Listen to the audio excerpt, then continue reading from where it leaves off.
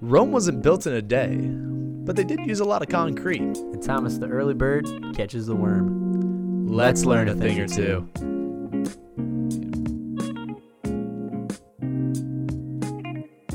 Hey everybody, welcome back to the Two Top Podcast. You're joined with me, Matt Berg, and my co-host, Thomas Lance. Welcome back for another week of Two Topic. All right, let's get down to it, Thomas. Matt, please lead off with this week. I'm taking a little control here. I'm taking over the pilot's wheel, or shall I say yoke. Oh. They don't have wheels in planes. So anyway, Thomas, I'm going to dive right into this week. I have a topic that spurred from a wild night out. You know, sometimes those are really the best topics. Sometimes these little stories you hear from someone, this lore behind something mythical, leads you to do a deep investigative research into the unknown. I could only imagine what your weekend entailed. This is something you may or may not have heard of. The worm. Oh, the dance. No. Oh? In a beverage. The worm in a beverage. A mythical worm. Oh, boy. In an alcoholic beverage. Oh, wait. See, it rings a bell. That's what I said also. I was like, Are you talking about absinthe? Wormwood.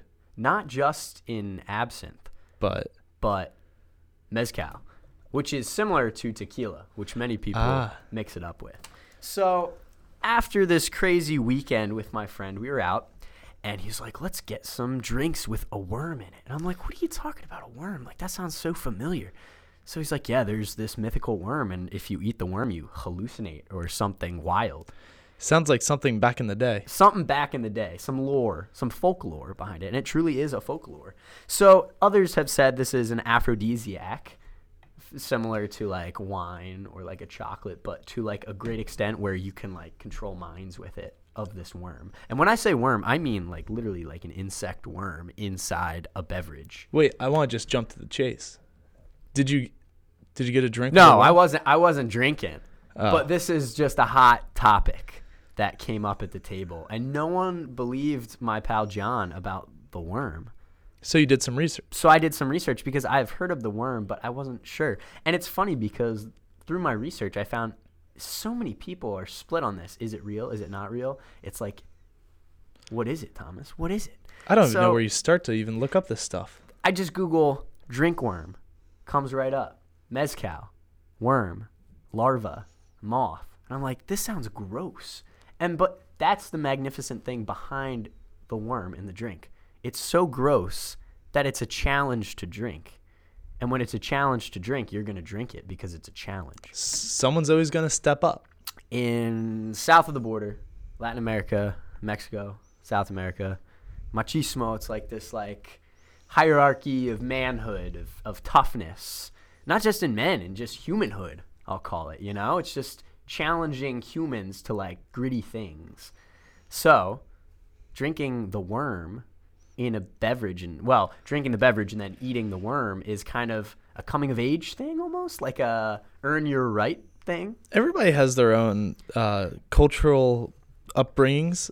And that's part of it. And it's specific to a region in Mexico, near Tequila, Mexico. But it's not to be confused with tequila. Mezcal is similar to tequila in that it is from the agave plant, but it's from an oven-cooked agave where they almost blacken it. So it's like a smokier, more refined alcohol. Smoky tequila. Smoky tequila, but it's not tequila. Don't call it tequila.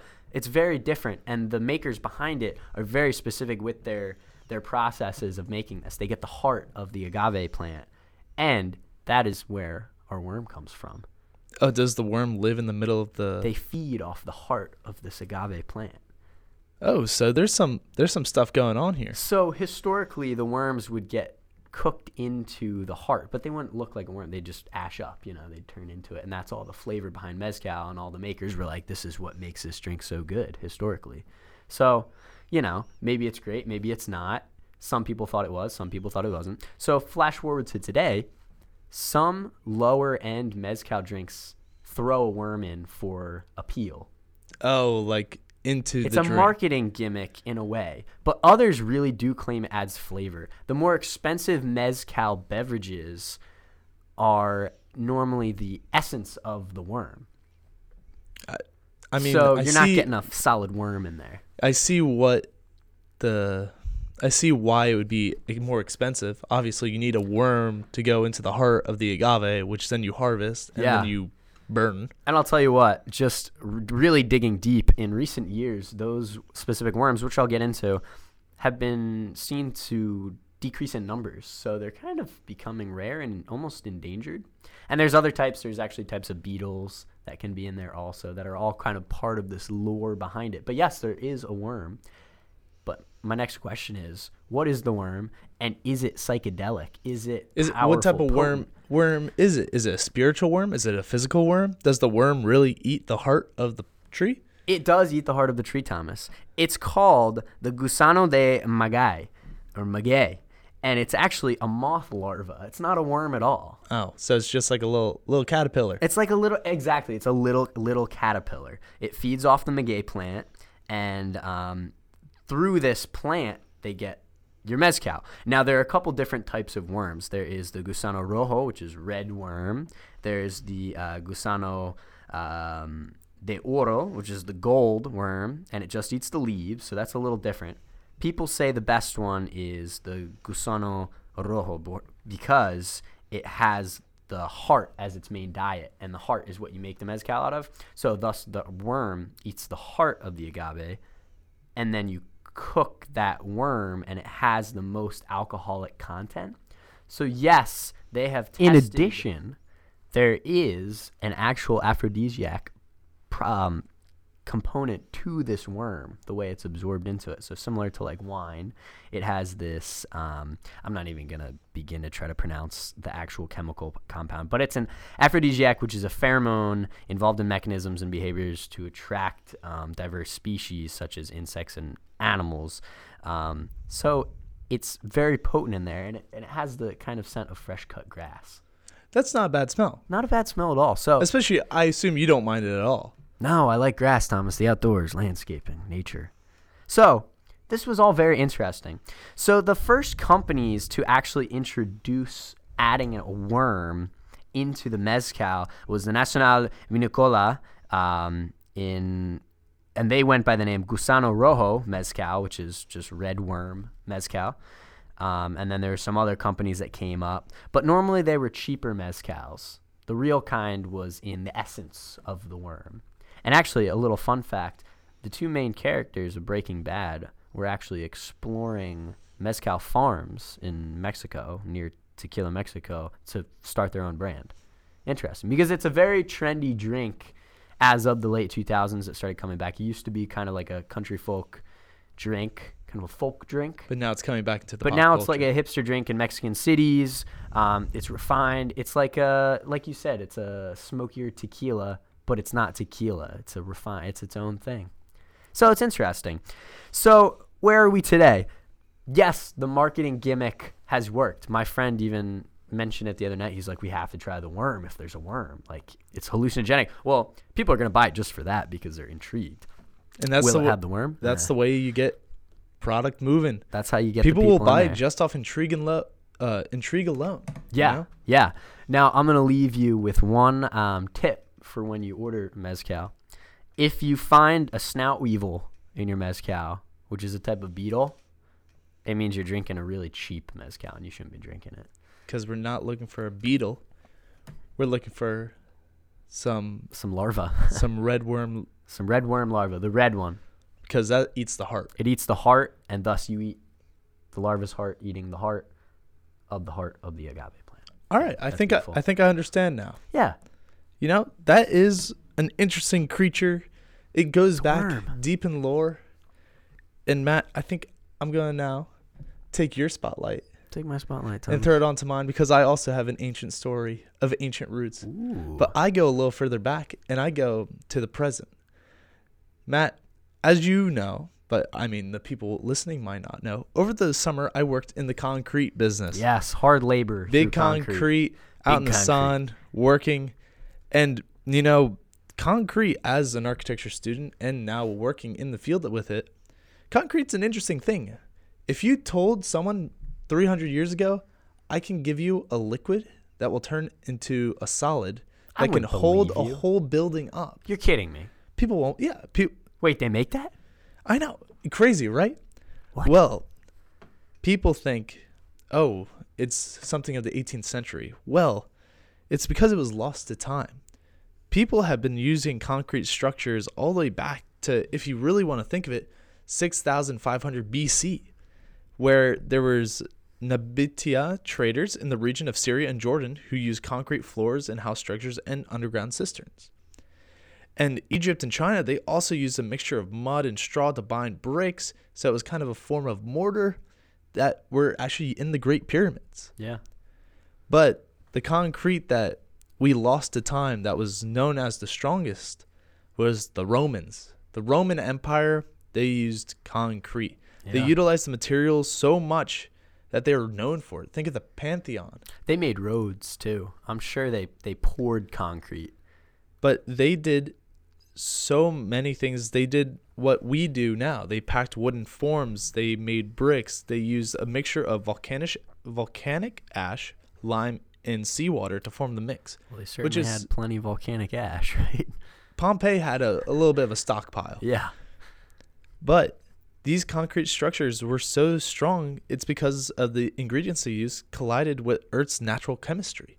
They knew the chemistry of the Earth. But, of course, during the Middle Ages and the fall of the Roman Empire, we lost the scriptures of how to make concrete. Was it the burning of Alexandria, the library? Some of Were that the scrolls could have been in lost? there. I'm sure there was something in there.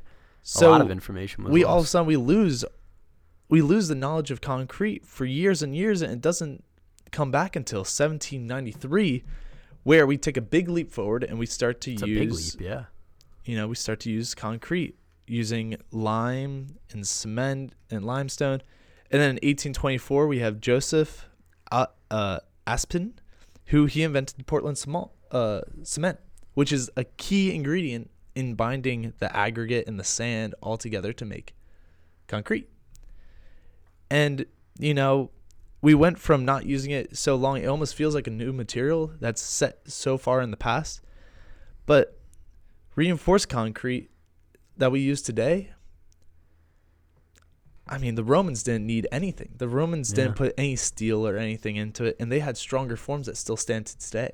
Now, this is also due to the fact that when you have steel in, and if it's not well done, the rusting of the steel can start to break down. I was going to say, you could have a steel bar through a concrete pillar, and if the steel rusts out, then you have a hollow concrete pillar, which is weaker than if you had a solid one. So, like, you look at things similar to the Pantheon. The Pantheon's standing for hundreds of years, and the SEPTA bridge where I park under is falling apart, and I see the rebar. Because why is that, Thomas?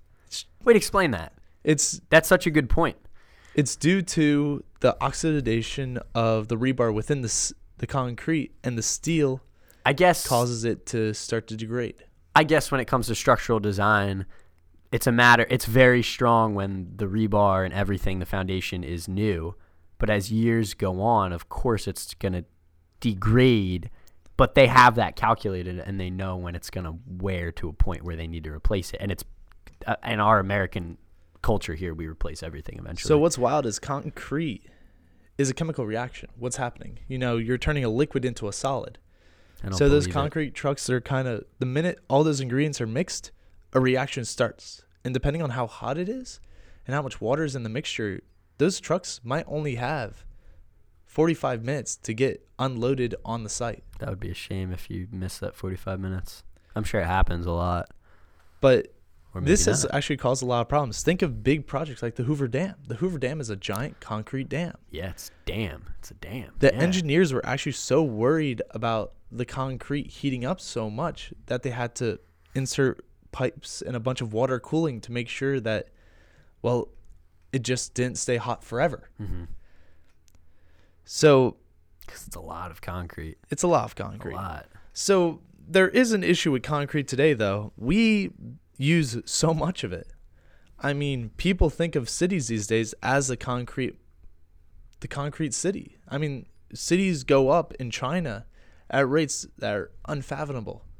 And there's a lot that goes into concrete. You have the aggregate, which is stone, like granite, It's like your sand almost, right? And then you actually have sand as well, Yeah. Portland cement. But recently I came across a story, which working in concrete, being an architecture student, and then learning this, we're running out of sand. Someone just mentioned this the other night to me. That's so funny. Sand is so important Wow. to our survival. And the fact, well, not, okay, maybe I'm overreacting a little bit.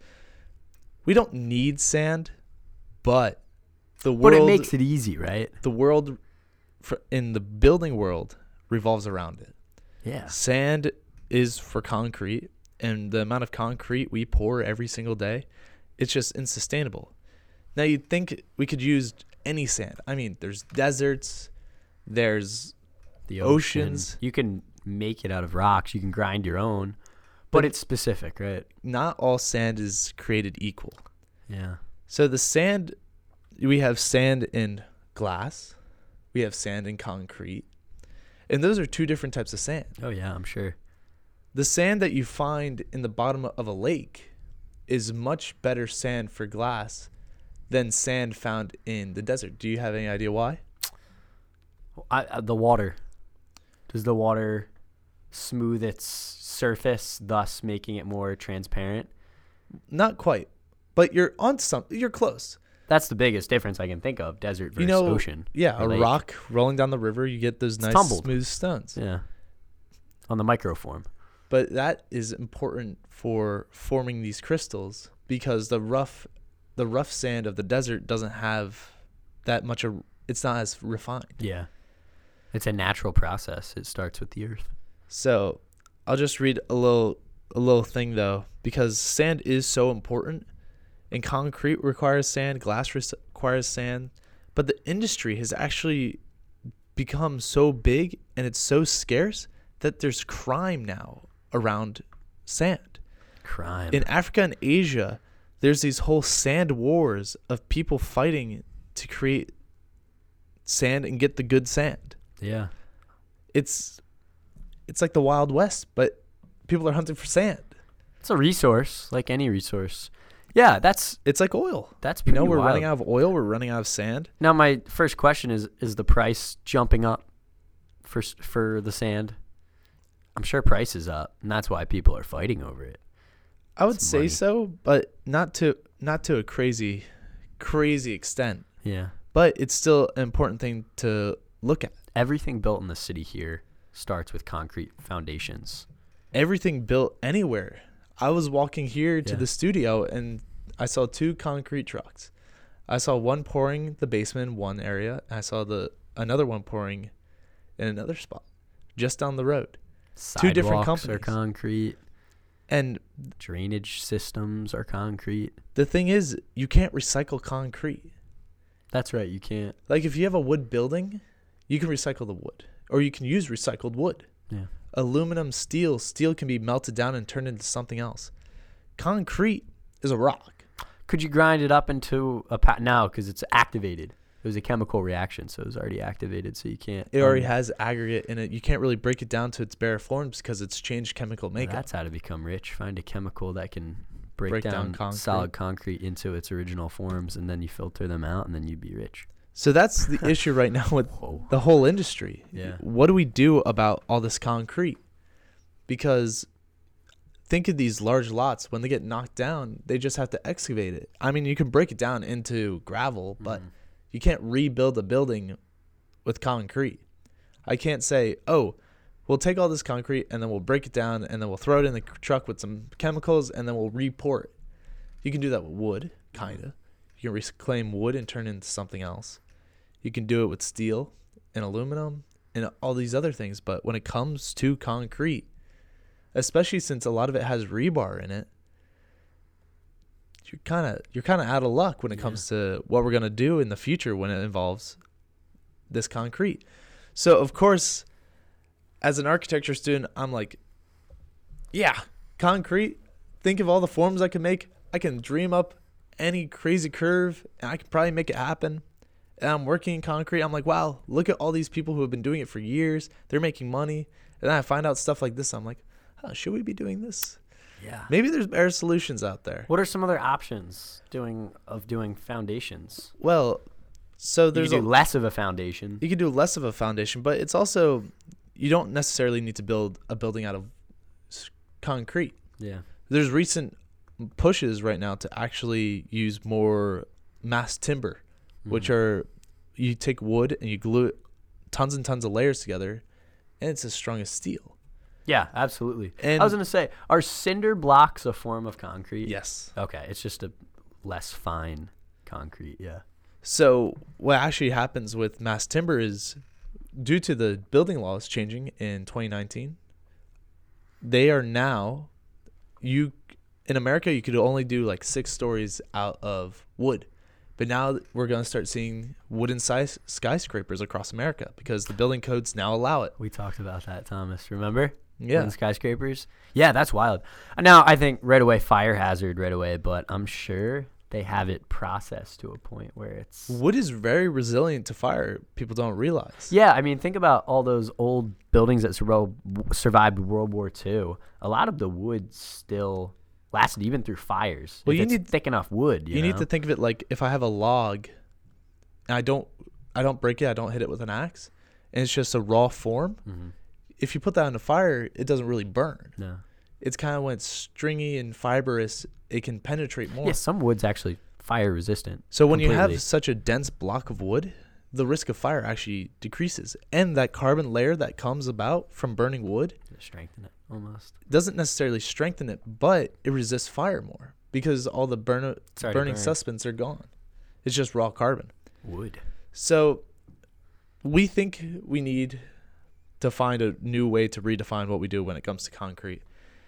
There's pushes for sand alternatives like bamboo and recycled materials. Yeah, bamboo's huge everywhere, all industries. I mean, artificial rocks and other things, but we're just going to have to find something that is the same. Obviously, it's one of those things that like when you try to find a replacement, I always think of like vegan and tofu. It's like it's kind of like meat, but it's not meat.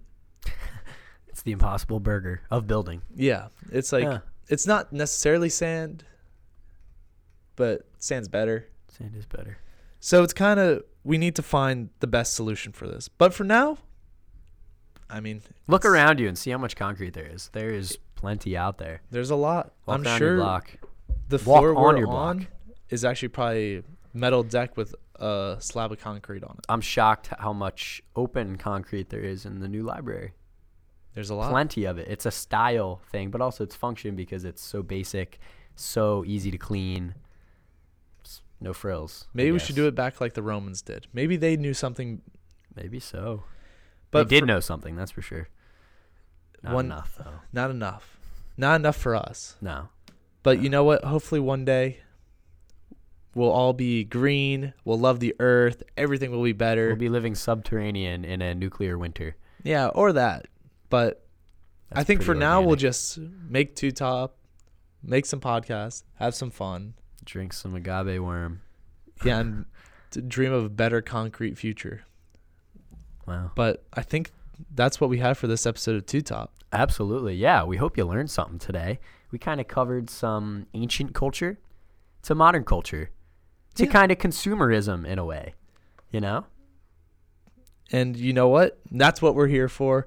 And I hope you guys have a good takeaway from this experience.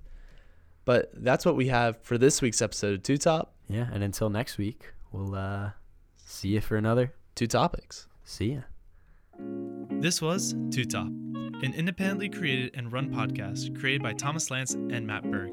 Music this episode comes from Lee Roosevelt. For more info about this week's episode, visit us at twotoppodcast.com. For general inquiries and feedback, send us an email at twotoppodcast@gmail.com. See you next week for another Two Topics.